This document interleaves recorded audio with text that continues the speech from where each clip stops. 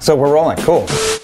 We are live. This is You're Doing It Wrong with Mark Henderson Leary, and my name is Mark, and I, as you know, have a passion that you should feel in control of your life, and so what I do is I help you get control of your business, and part of how I do that is by letting you listen in on a conversation between two people who have a serious passion for excellence in the entrepreneurial world, talking about something that you already know something about, but this time we're digging in deeper and getting into the nuts and bolts so you can understand better and unlock those stuck spots and break through the ceiling and run that better business and live that better life. So before we dig in, of course, don't forget to subscribe and share. Get this into the hands of your friends and the people who could use this material. And of course, please, please, please give us the feedback, good and the bad, of things that you're experiencing. What do you want to see more of? What do you want to hear less of? And just make sure you're giving us that feedback. We're so grateful when you do.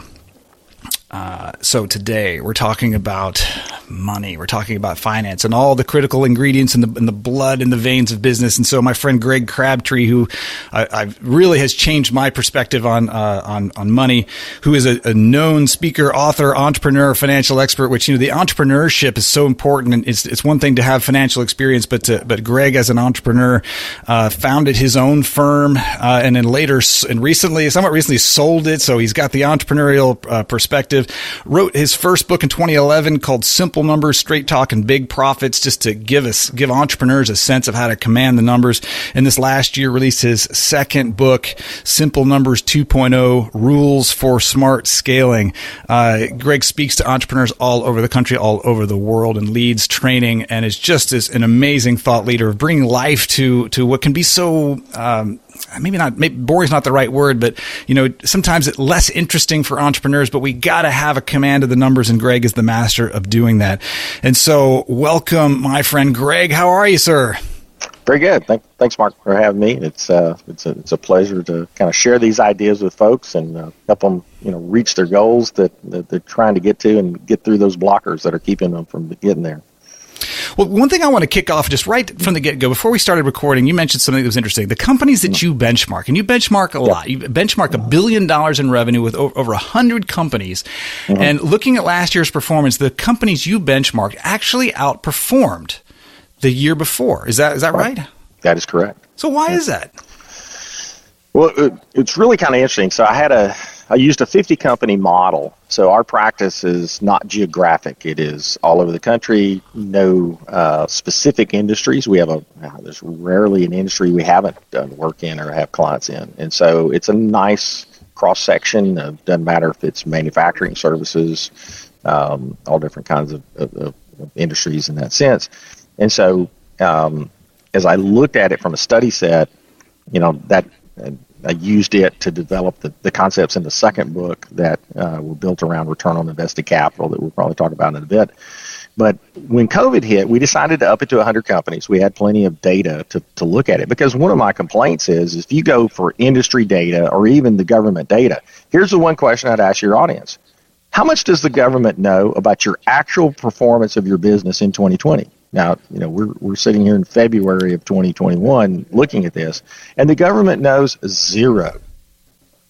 Zero. Really true. I had not thought of it in those terms. So if you think I think tax and performance and profit and PPP, it's like, what do these concepts have to do with each other? They have very little, right? So where do they get this economic data from? So the problem is, well, think about it like this: the only publicly available data, there's a few industries that publish some stuff, but public companies produce information. Public companies produce forecasted earnings, or earnings flash reports, or those kind of things. And I appreciate the challenge that the government economic statisticians use or try to get data, but they're hamstrung. I mean, they don't have access to this information, and so I was really challenged to go, said, okay, well, I have access to it, so let's study it. I mean, I'm not revealing anybody's trade secrets or anything like that because it's a very aggregated, you know, group. But so we upped it to 100 companies, and here's what we found. So starting with the 50 company model and then evolving into the 100 company. This group of companies that we work with has grown at double-digit growth since 2013 was my base year. So 14, 15, 16, 17, 18, were all double-digit growth years. 19 was the first year it was below double-digit. It only hit 8% that year. All those other years, they were really between 14 and 20% growth. I mean, and it's like, because this was the thing that was bugging me. It's like you'd hear GDP grew at 2.5%. Really? I mean, because we in our consulting practice, I mean, we touch our clients' data every month. We're not doing year-end stuff. We're not just doing tax returns. Our consulting model is we're pulsing with their data every month, putting it into our format, looking at it, analyzing it, looking at trends, and then projecting where's it going. And it's like there was just this disconnect of here's what you hear and here's what you see. And our data is also built around truth in financials, because the biggest error that, unfortunately, you accountants out here, there's some of you accountants might be listening to this, we don't do a good job in the world of accounting of presenting truth in financials. We produce it to principles, but principles don't always reveal the truth. And there's things like, my first book, I made a huge, big deal about, paying yourself a market-based wage so that you're not overstating profitability. Don't overpay yourself a bigger wage than what you're worth to understate profitability. But there's also lots of other reasons. That's a great point. Lots of reasons to measure your actual health of the business, to measure what it would be like to take yourself out of a job and put yourself into an owner's seat, to figure out what it would be like to sell the business. That's really important. And here's the issue that you have. If you even look at industry data reports that get put out, that data is not filtered for those truthful elements to get flushed out. Do you have related party transactions for self-owned rental property or those kind of things? And so the fortunate is, because we get our clients to work on these principles, we have a higher confidence rate that we believe this data set is speaking truth. And so in that, one of the things that so notice that I said the economy, you're at double-digit growth from 14 through 18. Well, guess what? That kind of crosses a couple of administrations of different parties. Here's the first thing I would tell you as a data guy that's not political. It ain't the politicians, folks. I'm telling you, entrepreneurs do things. Entrepreneurs, my favorite phrase is money chases easy, entrepreneurs overcome hard. I mean, it's like the money guys are throwing money at things, but it's the entrepreneurs who create businesses and scale them and figure out what the market needs and find a way to do it profitably and get a good return on investment. That's the secret cycle, that you're trying to get people through. That's so funny, 'cause I think so many times it's that pre-election angst, and I have heard so many business owners like, oh my gosh, if that guy wins, it's over for me. And I don't remember ever any consequences after that. Like it's all fear, no consequence. Exactly. Now notice that I said we dropped to single-digit growth in 19. Now that's pre-COVID. I mean, the COVID's not impacting that. And my contention is, just looking at it objectively from the data, we ran out of labor.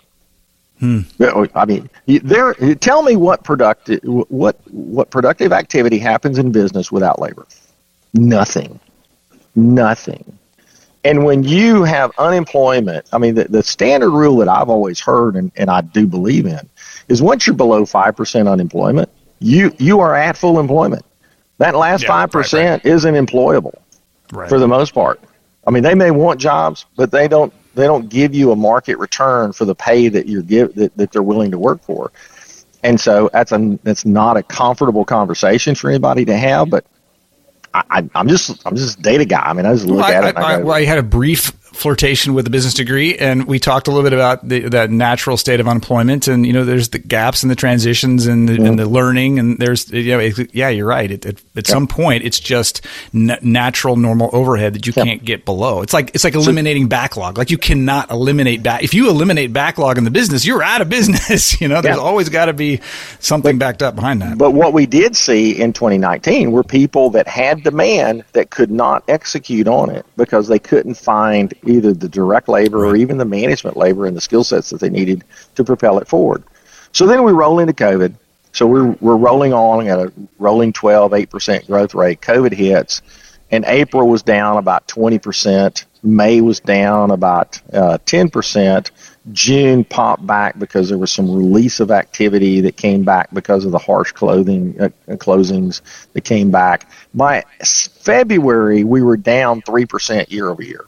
By September, we were down 3% year over year. But by December, we were back up 6% for the year. Now, even as amazing that is, here's the next thing. We were up in profitability. We were 3% higher. This whole model runs at about an 8% EBITDA. They use the term most people understand. We call it net operating income, but they operated at an 8% EBITDA. They were at 11 for this year. They made more money because COVID forced even the good businesses to pause and assess what expenses are necessary, what adds value. Stop doing anything that doesn't add value. Because you had this attack from the outside. So let's pause on that for a second, because what I'm hearing is fear drove great behavior.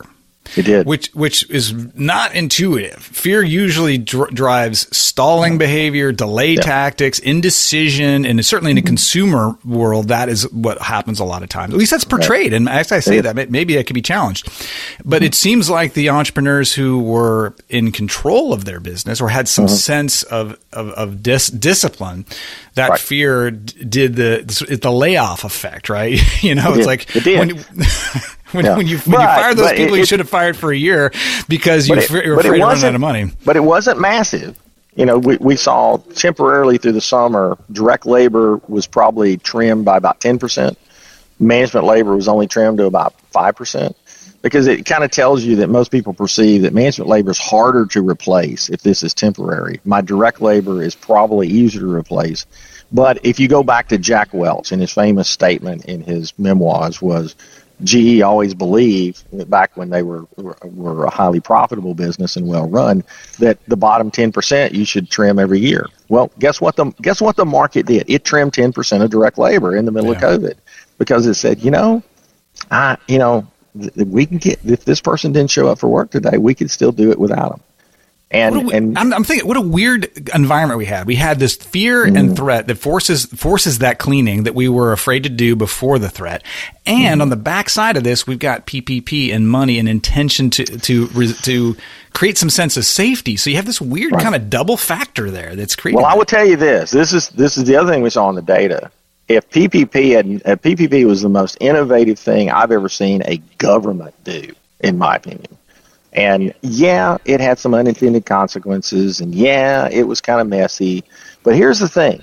Before PPP hit, we saw an immediate spike in accounts receivable days and accounts payable days. So what that was telling you is this fear was also causing a seizing up of the cash flow of the markets. Gridlock of the cash, absolutely. As soon as PPP hit, everything went back to normal.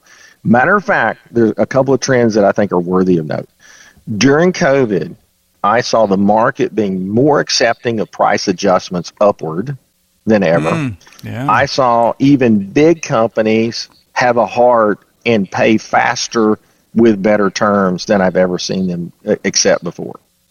Now, these are things that, because of the way I look at the matrix of profitability and cash flow as being connected together, I hope that stays, because I will make this statement. The U.S. economy dominates the world stage because of speed of margin. As you said in the opening, I've been fortunate enough to present my material around the world, and when I go present my material in third world countries, I can tell you that the thing that we enjoy in the U.S., we have the lowest capital requirement to launch a business anywhere in the world, because money moves faster here. When money moves slower, it's a bigger capital investment, and you shrink the opportunity of the average entrepreneur. Because let me tell you one other thing. You look at this 100 companies, $1 billion of revenue. None of them used outside capital to get that $1 billion of revenue. Wow. Zero. These are not investor-backed companies. These are people started with $2 bills and rubbed them together and made a third dollar of profit, and you kept a fourth dollar of profit. And then eventually, once you build your business to get to full capitalization, then the business throws off profitability. Because what we also know is once we get those businesses to full capitalization, which doesn't take long in most cases if you got a good idea and a good profit model, that you can only effectively reinvest maybe 30% of your profits to grow the business. You actually will fail and waste money on execution because there's just not enough good executable actions to use more than 30% of your profits to reinvest. And so 40% goes out for taxes, 30% gets retained for growth acceleration, and 30% can be reliably distributed as after-tax dividend cash flow.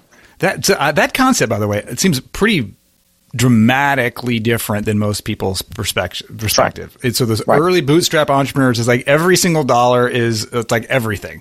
Yeah, it's 100% reinvestment. It's I can't even pay myself. And you're saying if you run a healthy business and you're spending more than 30% on investing in the business, you are hemorrhaging cash for no good reason.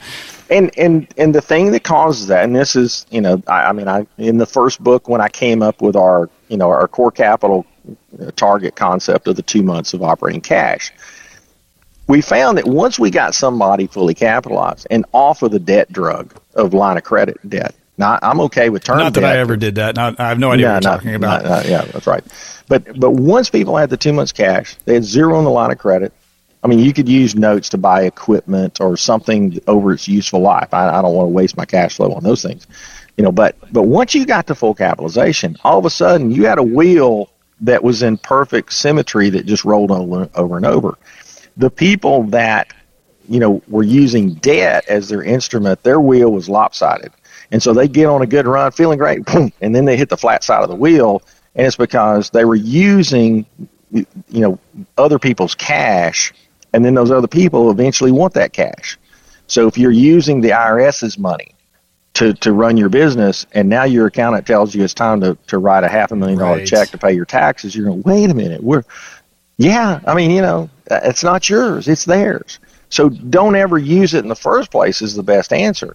When you're using the bank's money, we'll just make sure you give it back to them and then create some of your own so you don't ever need to talk to them. Is really the best plan. So you're telling me I should use my receivables line to fund a giant marketing campaign that's unproven, right?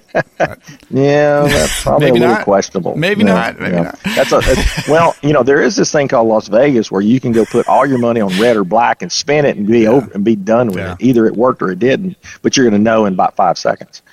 Well, that's true, but I give a hard time about that using the receivables line for marketing. Man, I did that. Right. I absolutely did that, and I did it little chunks, and like the receivables line is like kind of consumed, and like that's not what a receivables line's for, by the way.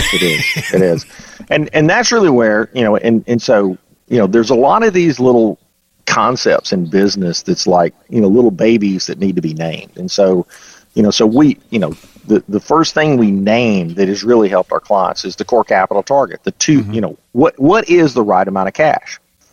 Well, we've looked at hundreds of businesses, well over 1,000 businesses in the last 10 years, probably pushing 2,000 businesses. And then there's thousands of others that use our concepts.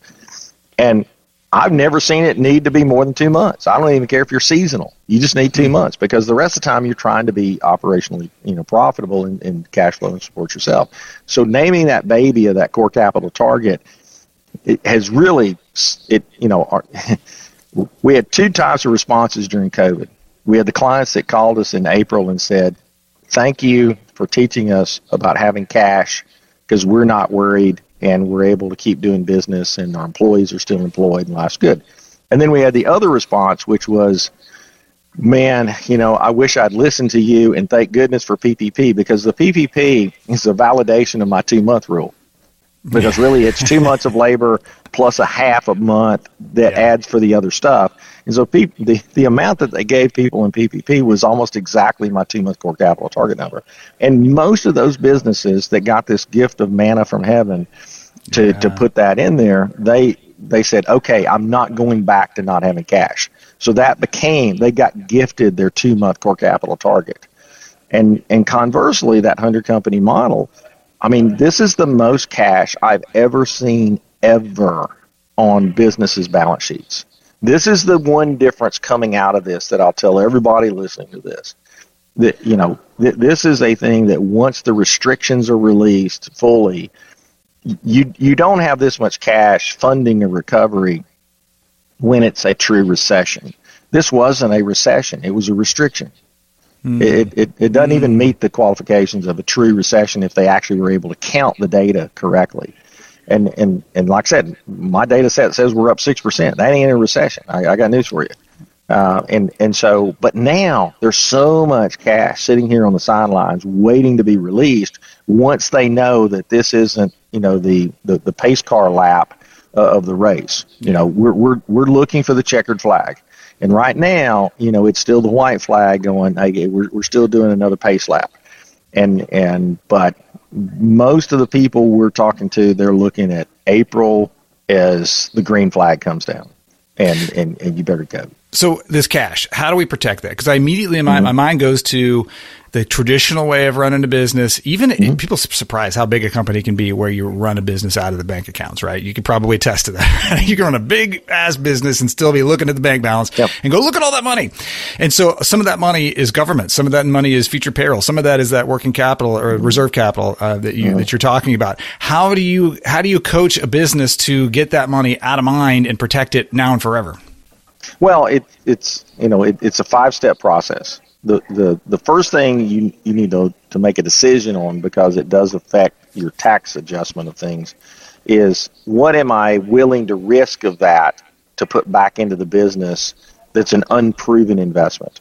So typically it's a surge in marketing, hiring people before I need them, technology investment. Those are the three things. And so this is another baby that we've named. We call this launch capital, because most people think of capital as being a balance sheet item. And for the most part, in the new book, we talk about there's 3 types of capital that makes up the complete balance sheet. There's trade capital, which is all the stuff that turns over, AR plus inventory minus accounts payable and deferred revenue, that net number.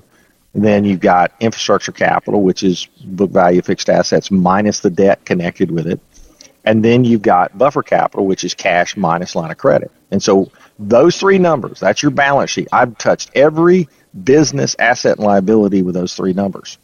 But there's a 4th capital, and that's called launch capital. And it's been hiding in plain sight since the dawn of mankind. And it is an expense that I'm spending today that I didn't need to spend for what I produced today. It is a spend that I need to do to produce something in the future. It is a use of my current profitability to make a bet for the future. Well, that's the best definition of capital I've ever heard, but it lies on your P&L. I was going to say, it's like it's capital, but it's not really balance sheet. Exactly. Okay. It's renewing. It's ongoing renew. It's capital that renews every month or every week or however time you add it back to. And so this will drive the traditional accountants nuts, because it's like, well, I don't know how to deal with that. We need to stick it on the balance sheet. No. No, what you need to do is have a 3-dimensional P&L that says, here's my normative operations of the expenses associated with the current income that we produce. That's normal operations. Here's the stuff that's speculative that I'm experimenting with. Here's the expenses associated with that. Here's the beginning of income off of that, but it's not fully formed yet. So we've got a multi-location auto service client. So they've got currently 5 locations, trying to grow to about 20. And so we've got 3 mature locations. We've got 2 in the launch phase. And so we report on the mature locations and the costs associated with, here's the P&L of the mature, here's the P&L of those in launch phase. And so we're not mixing those things, because I don't see my sight lines of labor productivity, margin, profitability if I mush them all together. I forget that there's bacon and there's lettuce and there's tomato and there's mayonnaise, but I need to keep all of those components separate to be able to say, are these acting normally, or when I mush them all together, you lose sight of it. What do you show an entrepreneur in their business to keep them focused on the true liquidity and true health of the business? It doesn't allow them to start inventorying all this money and say, I'm rich. Yep. So it gets back to the sequence. So the first thing is, of that cash, what am I willing to risk? Mm-hmm. And then the second thing is, how much of that cash is not yours for tax purposes? Does it belong to the IRS? Does it belong to your state? let's set that money aside because that's not yours. Don't even think about spending it. It's not yours. Don't send it in till the last possible moment. Sometimes we'll take it out of the business and hold it in the hands of the individual company or person, but sometimes it's fine to leave it in the business and just take it out of your calculation. Once I get those two things out, then I got to make sure that I've repaid any line of credit debt because that's not my money either. So I'm holding cash that belongs to the bank. Well, let's get the line to zero. And then I need to have 2 months of operating expenses. If I still have cash above the 2-month OPEX, then I can pay dividends. And really we recommend don't leave excess cash in the business. Most people that are S corps or LLCs, you can freely move money in and out of the business, with no tax consequences. Once you're fully capitalized, there is a tax consequence if you take distributions in excess of basis. But if you don't have any debt, then you have basis in almost every case I can think of. And so the idea is, once you have that pivot point of what the right amount of cash is, then you then go to the measure that I look at in Simple Numbers 2.0 is I look at return on invested capital. So once I have the right amount of cash, I know how much my turnover stuff in trade capital is. I know how much my buffer capital is. And so my goal is to produce an investment that produces at a rate minimum 50% return. And the average is closer to 75 to 100, but it's going to vary by industry. But I would say our businesses on average are producing at 75 to 100% return. Tell me what stock you can go invest in the public stock market and make a 75 to 100% return year over year over year. So I was struck by that when you said that, and it made sense to me. And I think that tell me if I'm thinking about this right. It seems like those dollars as labeled will produce that huge return in the context of the overall revenue picture of the business. So when you put them all together in one pile, you start to see more reasonable growth. This is a machine, and part of the machine is money making. Right. Part of it is operating and doing things at lower margins. And so that is interesting to think about that. Yeah. So once you get that framework there, then you can take people through the thinking process. If you have excess cash, that's the cash I'm going to tell you get out of the business. Because it's not making you anything. Yeah. It's idle money. But up to the 2 months number, I contend it's active money. Now, the public markets, if you look at return on invested capital for a public company, they do not count cash in the capital calculation because, as Professor Wessels at Wharton told me, he said, well, public companies have an infinite ability to raise cash by just issuing stock. And I go, excuse me, we don't. And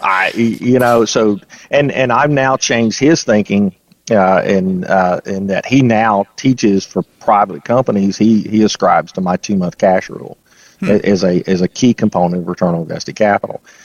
But what this did, and I have to give him credit because he was the one that kind of turned me on to the idea of he was just covering it in this EO at Wharton class that I chair for EO. And in first year of the program, he's covering it, and I'm thinking, I did this calculation in college, but I've never done it for a client. And it really kind of spurred me to go research it, on my own clients. And that's where the aha moment came, because in the first book, most people, know my famous approach of at 5% profit, you're on life support, 10% you're a good business, 15% you're a great business, above 15%, take it while you can get it or the market will compete you back. And that actually is a correct statement for about 70% of the businesses out there. But it's the 30% I couldn't answer. And I couldn't tell you why it was 5, 10, and 15. I could give you some inferences as to why. But now I know why. It's the return on invested capital. Because everybody's profit target for their business is a required output of the capital invested. And that's the answer. And so every business that we evaluate, when I'm looking, we can look at a profit number and they might be happy with the dollar amount or the percentage. And I go, well, that's not the telling tale. Let's go over and look at your balance sheet and say, how much capital do you have invested to turn this over? And if you're lazy with collecting receivables, if you have too much inventory, if you don't get terms from your vendors, if you don't get deferred revenue by billing in advance and collecting in advance when possible, you're going to be a lazy capital invested company. and you're going to lag in terms of profit relative to that capital invested. And what we want to do is squeeze it from both sides. I want to get profitability up. I want to get capital invested down and make it a capital efficient, profitable engine. And what we find is these are much more nimble companies, when they understand all those components. So where does the financial I hear this as being very, like, we can produce the cash on ratios and we know what healthy is and the optimal is, but there's an execution component that follows. Yep. So you go back to the business and say, like, look, I'm producing for you this launch capital at the optimal measure. What do you tell the business for measuring effectiveness, or saying, like, whoa, you actually have no effectiveness, stop spending it? Well, so there you got to look at every business is unique in terms of their attack to their industry. And I'll give Professor Wessels credit for this statement. He said in the class, the first time, he said, sometimes you have to change your where, not your share. Because what I do with our consulting practice, I mean, my original practice, we had about 40 people based in Huntsville, Alabama, but our clients were all over the world. And so we merged with Carr, Riggs & Ingram, so they're a top 25 accounting firm. We've got offices from North Carolina to New Mexico. But I'm still doing the same thing that we were doing before. I mean, we didn't sell, we actually just merged. And so we just kind of, so now I'm the partner in charge of the Huntsville office for them. But really in that sense, there's not enough customers for my consulting type of work in the geography of Huntsville, Alabama. At the time I started the consulting practice, it was probably 250,000 MSA. We're pushing 600 now. Huntsville's a very high growth city right now, high tech, high. We've got probably one of the highest per capita incomes in the state. Great city to live in, but it's largely a government contract high tech town, and there's a handful of those, so they'll be fine. But really, I changed my where, and so I don't need to be the big dog in a small market. I want to be a little dog in a big market, and it makes it a whole lot easier. But some businesses aren't as easy to scale geographically, whereas mine was. I mean, we were fortunate to be an early adopter of Zoom and those other tools. So we were using Zoom long before COVID hit.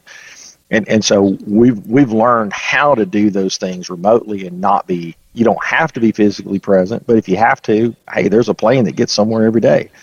So you hop on the plane and go there. So you kind of look at your travel cost almost as a facilities cost, in essence, that I don't need an office in every place. I just need to be accessible. And so as you look at businesses and in terms of their ability to grow, you look at the launch capital is that catalyst of growth. And you're saying, so what is my best approach? Should I maximize my current geographic market? Should I, do I go vertical? Do I do more things for the customers that I deal with? Do I go horizontal and get more operating units or try different industries?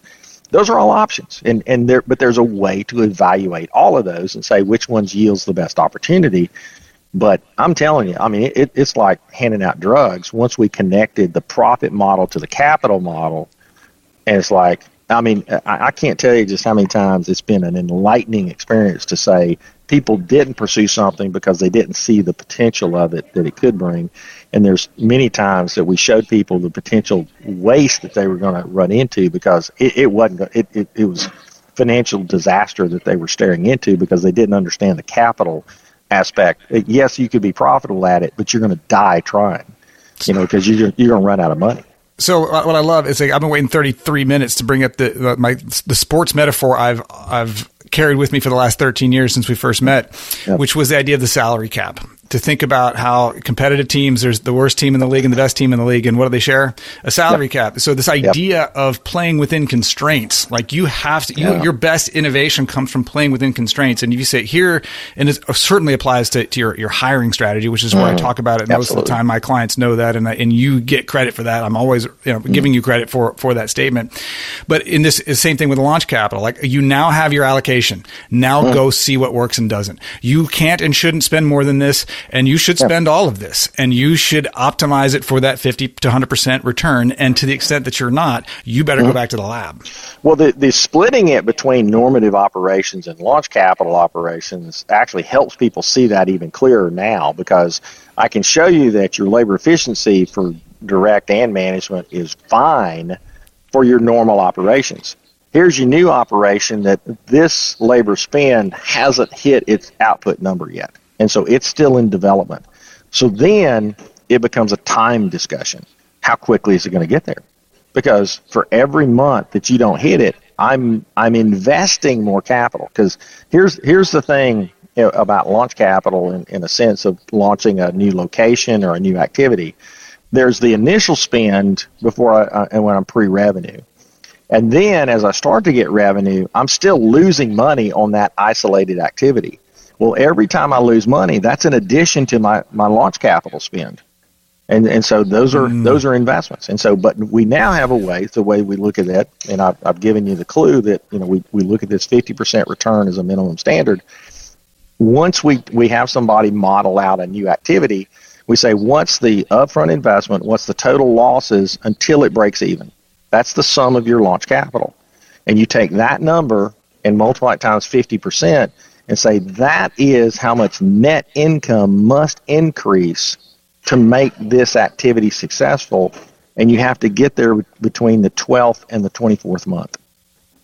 So I'll give you a great example. One of our clients is not a client, one of the fellow EO members. I use him as an example. He's not a client, so I didn't even know his numbers.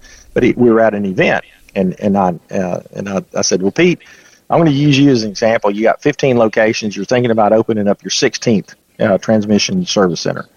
And I said, now, so my guess is that you're going to spend about $1 million for the dirt of the new building and put up a metal building. He says, yeah, that's exactly what we spend. So good. So that means the bank's going to require you to put $200,000 down. So that's a capital input.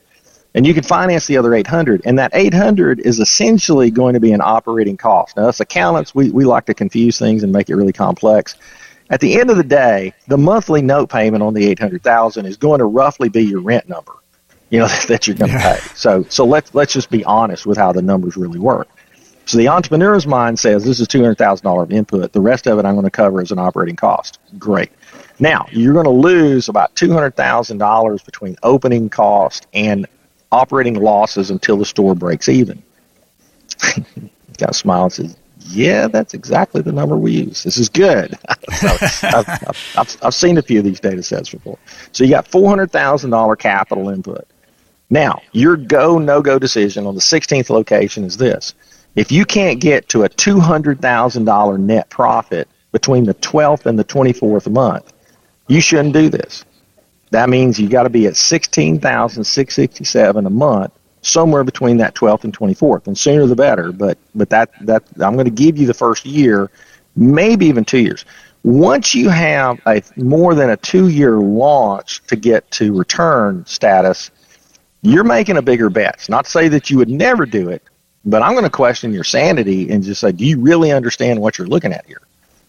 And say, you're taking a long time to prove profitability in that process. There is a reason that people pay for 3 to 4 times EBITDA as a comment. That's the time, right? 3 to 4 years is like I could bet another way with lower risk and get similar or better returns. Well, when I finished that, he smiled and says, well, it's kind of interesting. He said, what you just told me in 2 minutes took me 30 years to figure out. Well, it took you 2 minutes to say it, but it took you your whole life to learn it too. So, yeah. But that's the conceptual model, and there's a great example in the 2.0 book on using marketing. And one of our clients that allowed us to use his actual data set, it wasn't even altered. I mean, it actually is data. That he grew a business in 5 years. He grew from $700,000 of annual revenue to $10 million, and did it by increasing his marketing spend each year and holding that marketing spend increase to a return. And not all 5 years worked. There was a year in the middle where it didn't work. And they learned from it, reassessed, but then continued to press on.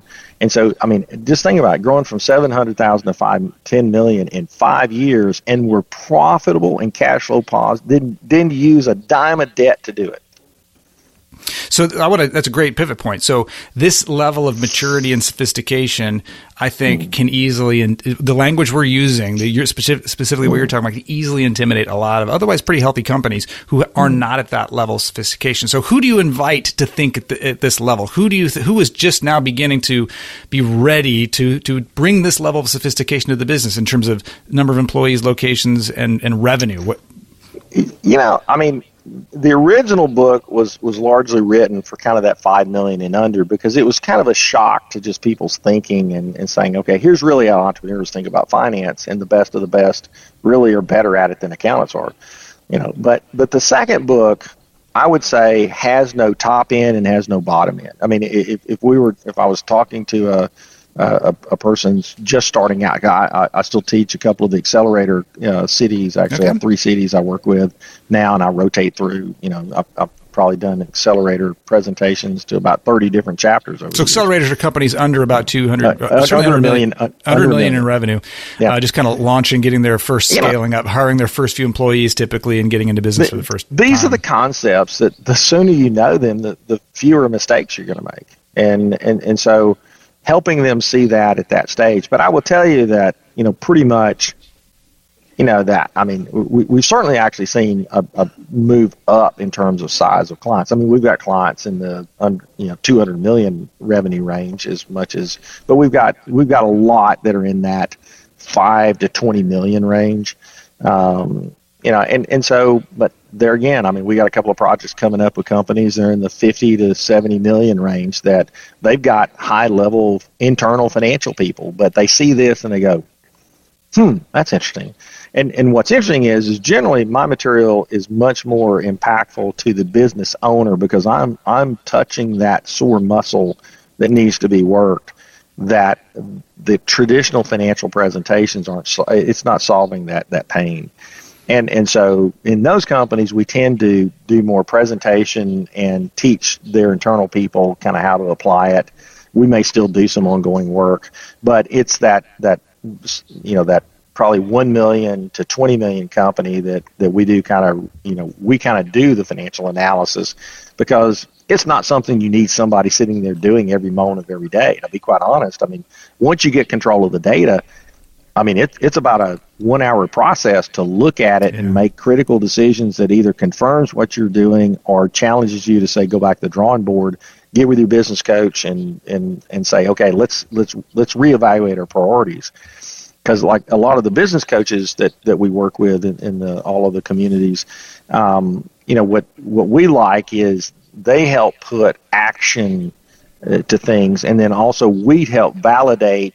People will come up in a strategic planning session with an action, but they don't know how to quantify that action economically. And so that's really where we can bring a lot of context to that to help them forecast that piece out and say, do you really know? I mean, a good example, one of our clients is probably going to double in revenue this year from 30 million to 60 million. And, their biggest concern was, well, we got to go get investors. And I go, whoa, no, you don't. I've already proven. I mean, if you keep doing what you're telling me you're doing, you don't run out of cash. So why do you want to give up some of the company to an investor to think you need capital to grow? Because you're making all your capital. And it's like, until you show that you can't make your own capital, we don't need to share that pie with anybody. But you have to have some sophistication to know the answer to that. I think that's not a gut feel. Yeah, but it's not as complex as my profession likes to make it out to be. Well, maybe sophistication isn't really the right answer, but you have. I think it's maybe simpler than that. You have to have the data. What you need is framework. Yeah. But yes, so you need data. So we do find a lot of projects where people don't have the data that we need. Now, we're pretty good at working with bad data. We probably one of our best skill sets of my team is we can make sense out of bad data if we get enough of it. And so if you get enough of it across time frame, you can kind of look at it and you can fix it. And we've developed some really good techniques to do the one-off presentation. And so the entrepreneur wants to know an answer faster than somebody says, people won't wait to say, well, I need to clean up your books and then I'll tell you what the answer is. No, that's a bad idea. For lots of reasons. Yeah, and so what we're able to do is take that data, give them a meaningful presentation that's very, if not perfectly accurate, it's very close to what it is, and show them what they can see. And then we have people that will sometimes have to go in and help teach them, okay, now from this point forward, here's how we're going to track the data, here's how we're going to tag it. Because really what I want to see is, in the 2.0 book, there's a good chapter on segment analysis that we really like, because that's really the next level of understanding how to properly scale your business. You got to know it by location, by team, by region, by line of business, by product, by SKU, by person. And that's a data tagging issue. And then once you have that kind of data, then you're really it's a very quick analysis to see, well, here's what it says. What are we going to do about it? So that's a perfect pivot point on this trend that I see. We started this conversation talking about truth. You said, we got to get access to the truth. Right. And what I have a fear when I think about the terminology we're using, and it just sounds like standard financial type of terminology. But here's the difference I see. That traditional financial advisory CPA is using these terms to come up with a sense of truth through the lens of tax or liability. And right. The difference, the quantum total transformation difference of what you bring to the table is through the lens of entrepreneurship, which is, how do I use the money to propel the business forward? What's the truth of that? And the words sound the same, and there is still a P&L, and there's all these financial reports, but the way you view it in terms of how it becomes actionable is totally different. Yeah, because really every business has an engine, it has a chassis, and then I need fuel. And so, I can't have an engine that's too big for the chassis. And we see that. There's a lot of people who get really profitable quick, and they can't scale because they haven't invested in management to really make that consistent. But we see it more the other way. If you have a poor performing engine and you have too big of a chassis. And I will tell you the one secret to profitability, it's really simple. The effectiveness of your management labor is what really drives success in your business. When your management labor is effective in doing their job, direct labor is going to be effective. It's a given. And so it's just that a lot of times I was really surprised when we came up. In the original book, I just have a singular labor efficiency ratio, gross margin to all labor. But in the later writings, the chapter I wrote in Scaling Up for Vern Harnish's book, and then the 2.0 book, and a lot of my published stuff or videos and talks I've done since then, I've talked about this separation of direct labor efficiency and management labor efficiency, And really, when we came up with that management labor efficiency ratio, it strikes fear in the hearts of management teams because it is the harsher of the salary caps. So you really have two salary caps that you're trying to manage inside the business. I got a direct labor cap, but I got a management labor cap, and that management labor and what we also know, and I share this, is if you do a mathematical buildup of for every dollar that I add in management labor, it's a low of a 6 to a high of a 10 for almost all business models except for the really low margin like distributor businesses. But all operating businesses, it's a 6 to a 10. Use 8 to 10 is a good average. And just think about that. You're about to bring on a new member of the management team. You're going to pay $100,000 to. Well, my question is going to be really simple. Where are you going to get the $800,000 of revenue that you need to justify that hire? Okay, so that answers the question I was going to ask. So your management efficiency ratio is revenue to salary dollars. It's revenue. Management labor efficiency is contribution margin is the numerator. Okay. Management labor is the denominator. But when I do the build up and I take for every dollar of management labor, maybe I need $4 of contribution margin. Okay. Well, once I get the contribution margin, I'll give you another kind of general average. One pause on contribution margin. Contribution margin is your traditional gross margin of services. It's kind of what most people would call gross profit, but it's revenue minus cost of goods sold is what we call gross margin. Mm-hmm. Gross margin minus direct labor is contribution margin. And what if if you look at kind of a QuickBooks P&L or those kind of things, or most businesses are going to refer to that as gross profit. Now, this is where I'll give Vern Harnish credit. Vern, when I was writing the chapter for Vern's book, he and I had this discussion because I'd used the term gross profit in the first book. And Vern had a very good point that I really appreciated. He said, profit is this slippery term that confuses people. And he's absolutely right. Mm-hmm. And I said, and so we agreed that any subset of a financial activity in financials, the best term is margin. So I have a gross margin, and then I have a contribution margin. And then I have a net if you're probably going to be correct about net operating income, you call it net operating margin, then minus other expenses would then be net income or net profit, in that sense. And so that's really the terminology that we use. So I will tell you that contribution margin, which above it you got direct labor and COGS to get the revenue, it's between 45 and 55% of the vast majority of businesses. Now, don't buy into percentages. You can't take a percentage to the grocery store and buy groceries with it. You take dollars. But it's just kind of the way business models work. And when you see the way a lot of industries kind of think things and why do you get this value somehow, some way, how does it play out?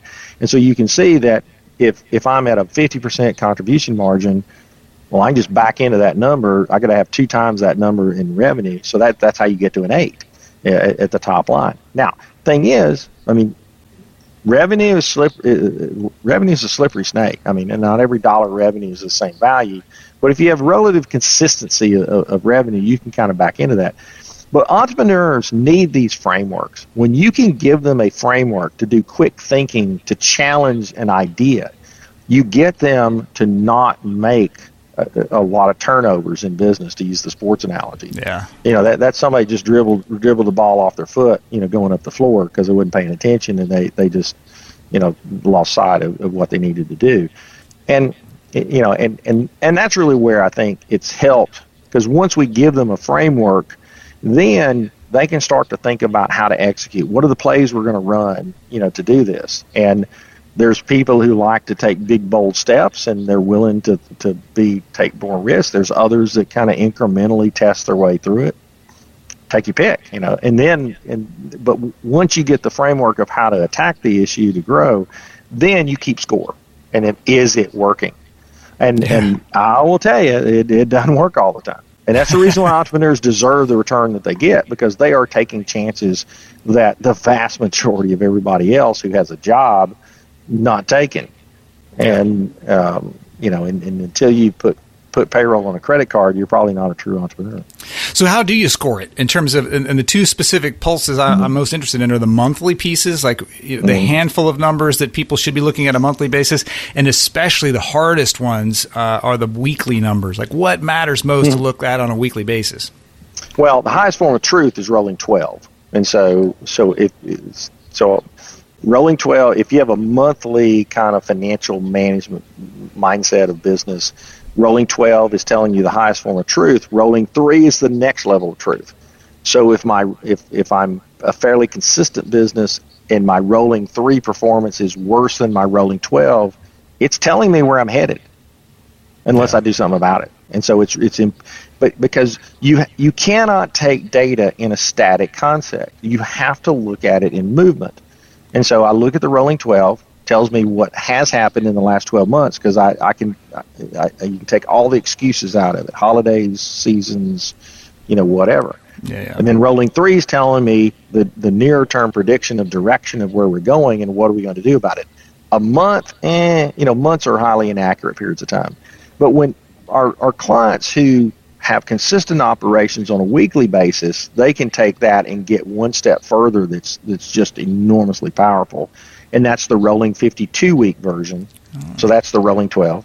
And then I got a rolling 13-week, which is my quarterly, my rolling 3. And then I got a rolling 4. by default really it pushes to that, have that trailing 13 weeks and all your weekly metrics. So that's the easiest way for most people to digest it. So if you wait to the end of the month to find out what you did for that month, you've wasted time, because my farm reference of choice on this one is the cows done left the barn. By the time you shut the gate, it ain't going to help. So what are the activities? Because, like, in your world, leading indicators, lagging indicators, the accounting and finance world is just like the absolute center of all trailing indicators, right? So you have to engineer people's thinking to say, like, well, there are some things that we can do on a weekly basis that will predict a good end of the month, as opposed to tell the story of a very bad past several weeks. I will tell you, though, that it is actually a productivity measure that tells you more, because the companies that don't sell enough, they know that. It's the thing that drives me up the wall is we have good activity that we can't get out the door, and it could have gotten out the door. Yeah. And I will tell you that 90+% of the businesses fail in maximizing profit, more so of not getting everything done that could have gotten done. And I'm hearing that your the leading indicators to your financial indicators are operational, typically operational or selling or whatever. Throughput. Yeah. Okay. The backlog. I mean, what's the blocker? And if you're a services business, your inventory expires every single month, and if you didn't have people productive, then you can never get that money back. And backlog is important. Don't get me wrong. And certainly, leads and contracts and depending on every industry has those things. What we're afraid of, and so if I was going to go back to college, I'd get a doctorate in behavioral economics. To me, that is the most fascinating field of study. You got guys like Adam Grant, Dan Pink, and the Malcolm Gladwells of the world. I mean, those are the fascinating areas of study as you look at. And the one thing we're scared to death of in business is running out of things to do. And it's like, listen, I'm telling you, get your people focused on, get everything done, and they're obviously have nothing to do, and let them go home with pay. And I'll challenge you that it ain't going to happen. I mean, but you got to get to that point, because when you have people that are totally done and you don't have coverage for them, it creates a vacuum to your sales and marketing effort to really focus on, well, let's go get some more work. And a lot of times the sales and marketing people are hesitant to go push the market because, well, where's the capacity? We can't get to that today. Especially in services. If there was any kind of bad outcome last month, the project was behind schedule and the customer was upset, that selling team has the hardest time going out there and selling confidently. That's right. Exactly. And so I would rather see people prove to me that you can actually get everything done that you have. Now, granted, I mean, there's an art to the marketing and the sales side, and kind of we have this discussion a lot in that, there's this common fallacy, that, hey, if I just give the right compensation package to the salespeople, we're going to go get sales. And it's like, it can be the furthest thing from the truth. Yeah, I'm glad you said that, because that's definitely my experience. I'm more of a fan. So we've long given short change to the marketing aspect of the world, because we always say sales and marketing. Even I said it just a moment ago, and I called myself. Yeah. And it's like, no, we should always say marketing and sales. Because last time I checked, you correct me if I'm wrong, marketing must always precede sales. Now, this may be the salesperson that does marketing first to then get the sale, but marketing as an activity must precede a sale. I agree. Now, if you're really good at marketing, then I don't need a salesperson to scope and get under contract. I just need a good customer service representative that's there and has a good heart for the customer to do what they need. And I don't have to sell anything. And, and I know there are certain things you do have to sell. You do have to have salespeople. But I got a long list of personal experiences with clients that gave out a lot of compensation to order takers. That was variable. Oh, yeah, for sure. I mean, I teach there's a continuum of marketing, which is the storytelling and engaging interest for somebody who had no awareness beforehand. Selling is converting somebody from the state of like, I think there might be something here, to yes, there is, or no, there isn't. Helping them decide in or out. Then there's the delivery process. And I coach a lot of companies that they're putting a lot of delivery in the selling side in terms of like account management and retention, because keeping a customer happy is a totally different different experience than finding a new customer who wasn't looking for a solution. And if it's a prospect or salesperson that's really doing some hard work of knocking on doors and converting people who are committed to another way, that might deserve a lot of compensation. Keeping somebody communicated with and getting their needs met and who already loves us, that's a different job. And they probably don't need heavy commissioning. They probably just need a good solid salary and, and 40 hours a week, Yeah. And it's one of these things that, we think we're being smart by, giving variable compensation. It's like, well, you're just really trying to shift risk, but you're also giving away margin. And especially when you tie, our hard rule, never, ever pay somebody a commission on revenue because that's a slippery snake. But if you can do it on gross margin, preferably contribution margin, okay, but where's the leverage? You never get leverage in that equation. If you give somebody, a consistent cut of something. And so, we're fans of, ultimately, don't lose sight of the fact in compensation planning of ever how I pay a person, whether it's hourly, salaried, base plus bonus or whatever, at the end of the day, you got to look at the total comp paid and look back at what that person did and say, did you get a fair return for what they got paid? And were they paid a number that the market agrees with so that it's fair and equitable? And ever how the technique is, and we get caught up in this technique of compensation way too often rather than saying, let's use the NFL example. Yeah. What you did this year is what you get paid next year. And it's a 1-year contract.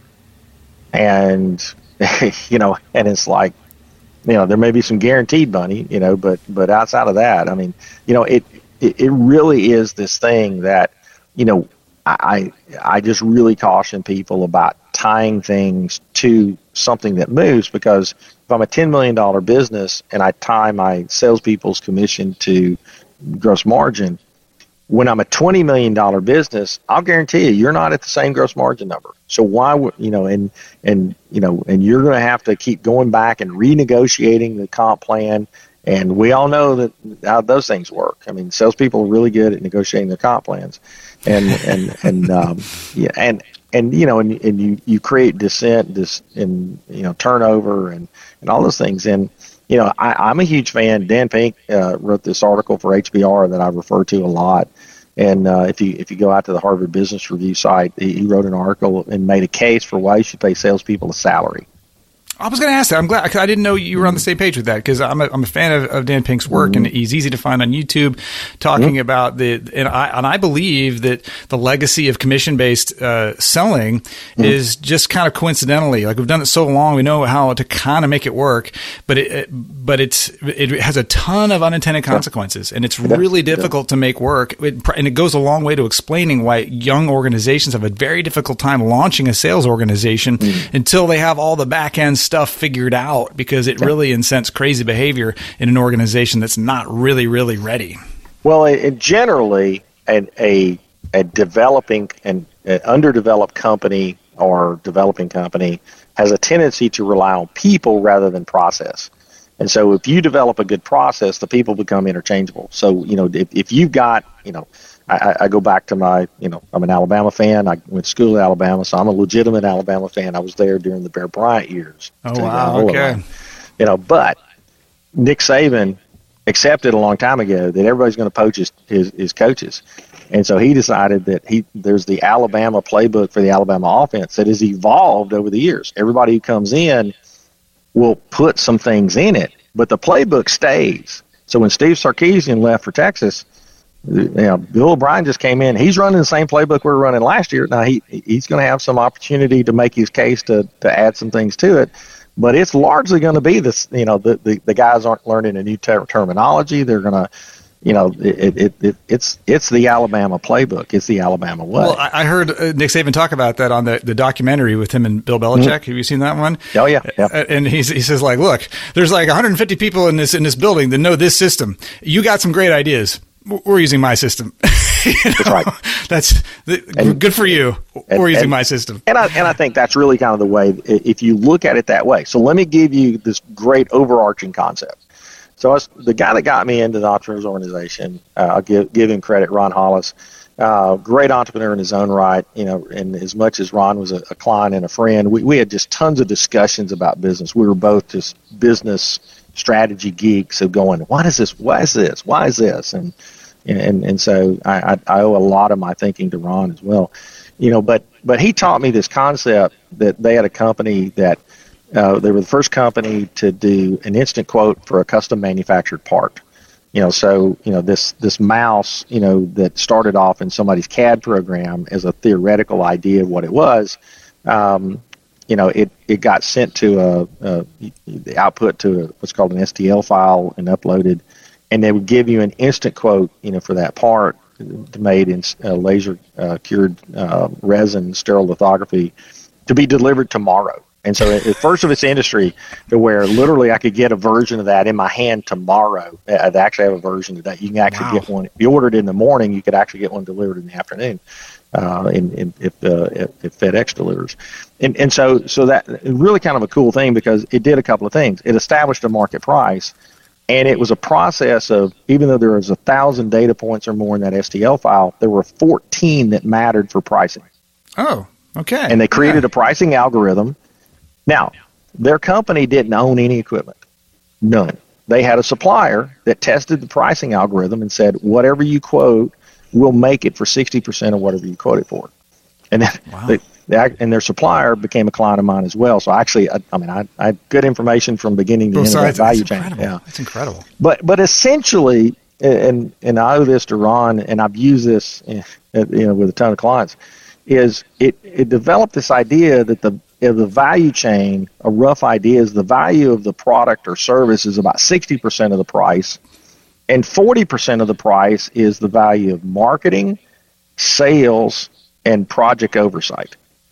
And so when you take marketing, sales, and project oversight and say that's worth 40%, it's roughly 20% is probably the worth of the lead. I think the marketing piece is worth 20% of that value chain. The sales piece, the scoping, closing, contracting is worth 10, and the oversight's worth 10%.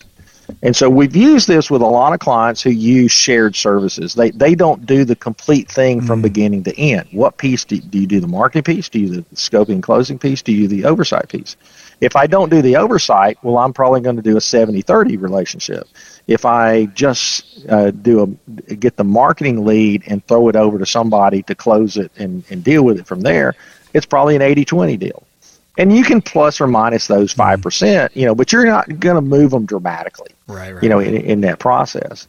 And what we see in this gig-based economy is a lot of businesses that are built around those principles that they need a framework of thinking. Yeah. What are the, those four things that happen: the marketing, sales, oversight, and doing, or the thing itself. And so you've got to keep all of those things contained and say who's responsible for it, because if they're responsible for it, they have cost associated with it.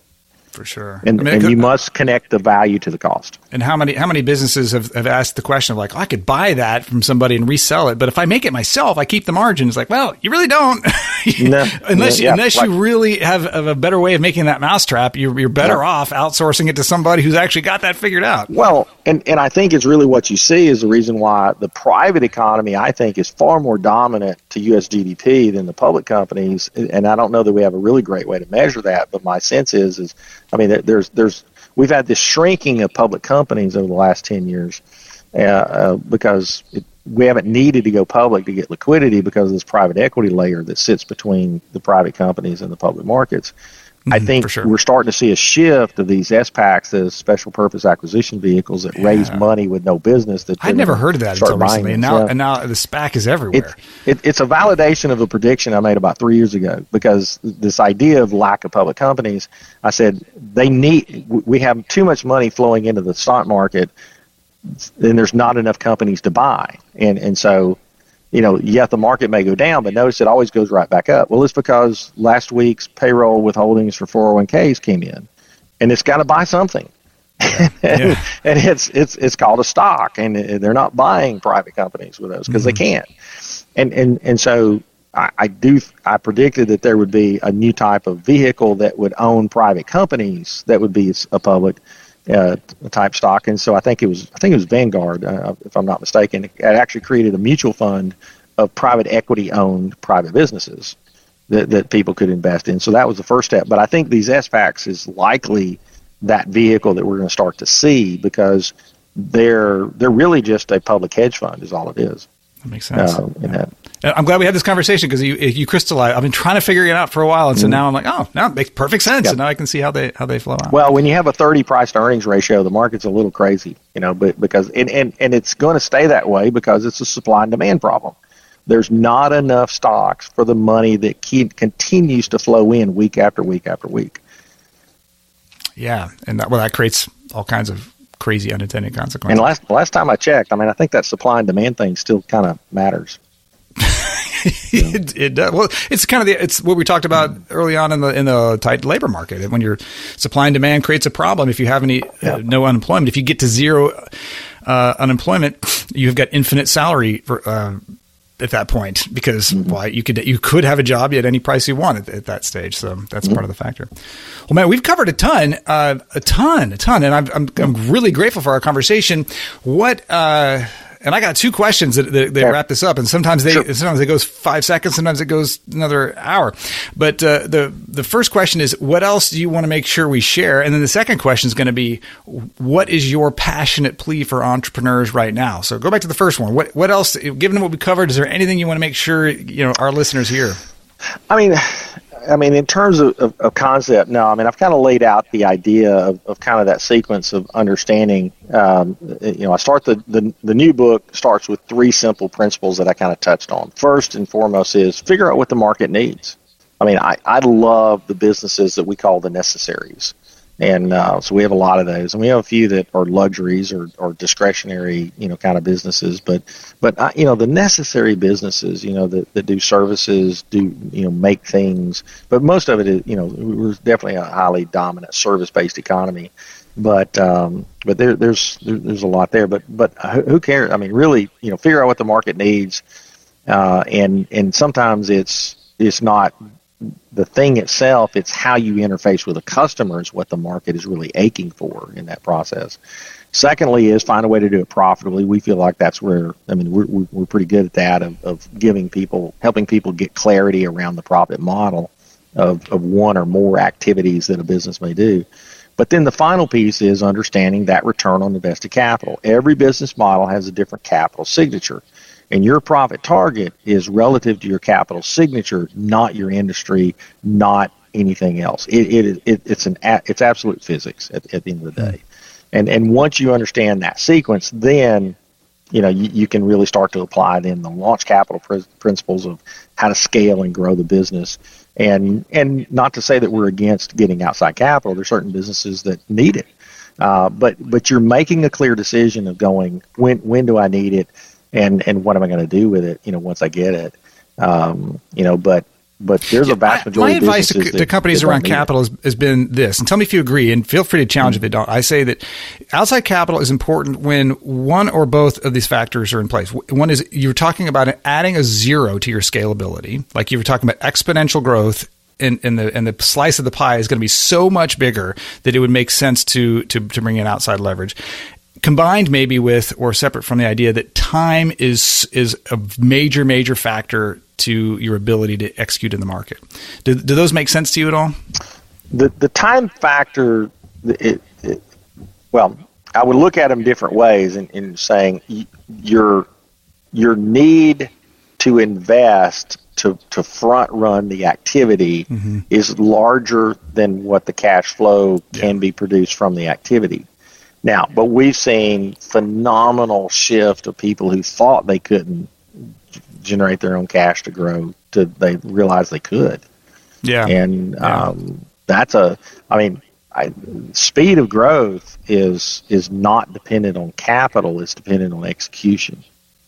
And I like that thinking. So you have to run the model. You have to determine whether or not you can outrun your capital or not. And if you can out execute your capital, then that opens the door to what would it look like if we brought in more money? I don't have a single client at the moment who's struggling to grow because of lack of capital. It's not a problem. They're struggling to grow because of execution of their idea of what leads to growth. But money, because it's easy. a truism that everybody feels undercapitalized, and you're saying that if we get our hands on this, you're probably not. If you really, okay. No. That's pretty contrarian thinking. It's a big thing. Like if you get a real entrepreneurial handle on your finances, you might not be undercapitalized, and you might have to change your thinking. Taking away some excuses, which I love. I love to take away excuses from entrepreneurs. Like, you have everything you need to win right now, so let's go do it. Yeah. So, what is your passionate plea to entrepreneurs right now? One, I would say is, understand, to steal from Cameron Herold, know that painted picture of what health and full capitalization looks like for the business. Because I will tell you from my data, if I can get you to full capitalization first, then you make your run. And otherwise, you're going to a gunfight, with a stick, and you're not going to win. And so, you really need to understand to get that piece right, and then you're able to then deploy all of these advanced thinking, approaches of going, where do you want to take the business? And in the book, I'm really proud of the segment that I put. We kind of created this framework around building value. There's 3 business value plays. You're either a run to harvest business. Nobody's going to ever come pay you a premium for it. So make sure you build your wealth from the profit distribution and don't consume all that. Yeah. You're a harvest until premium sale, so you're creating some building of wealth externally, but realistically you're waiting for that premium buyer, and we've created a technique for you to evaluate what's a good number and when to say no. We call that the replacement return decision. And then you got the build to sell model, which is the rocket ship to Mars that, And you don't see as many of those as you saw back during the .com era and those things. Most people are launching businesses that, really are serving a need of the market, and they're not quite as speculative. They're just either rolling up existing businesses or attacking an underserved segment. But once you understand those value creation deals, then you've got some strategy to always check yourself with. But I just love the entrepreneurial process of, we're the ones that truly employ the people in the world. We span whatever political party thinks they're in power because they think they do stuff, and I got news for you. Anything, it's us. We're the ones that make it happen, and yeah, for sure. If they change policy here or there, there's going to be some isolated areas, but the broader aspect of the market, generally pricing and execution tends to adapt to it, whatever it turns out to be.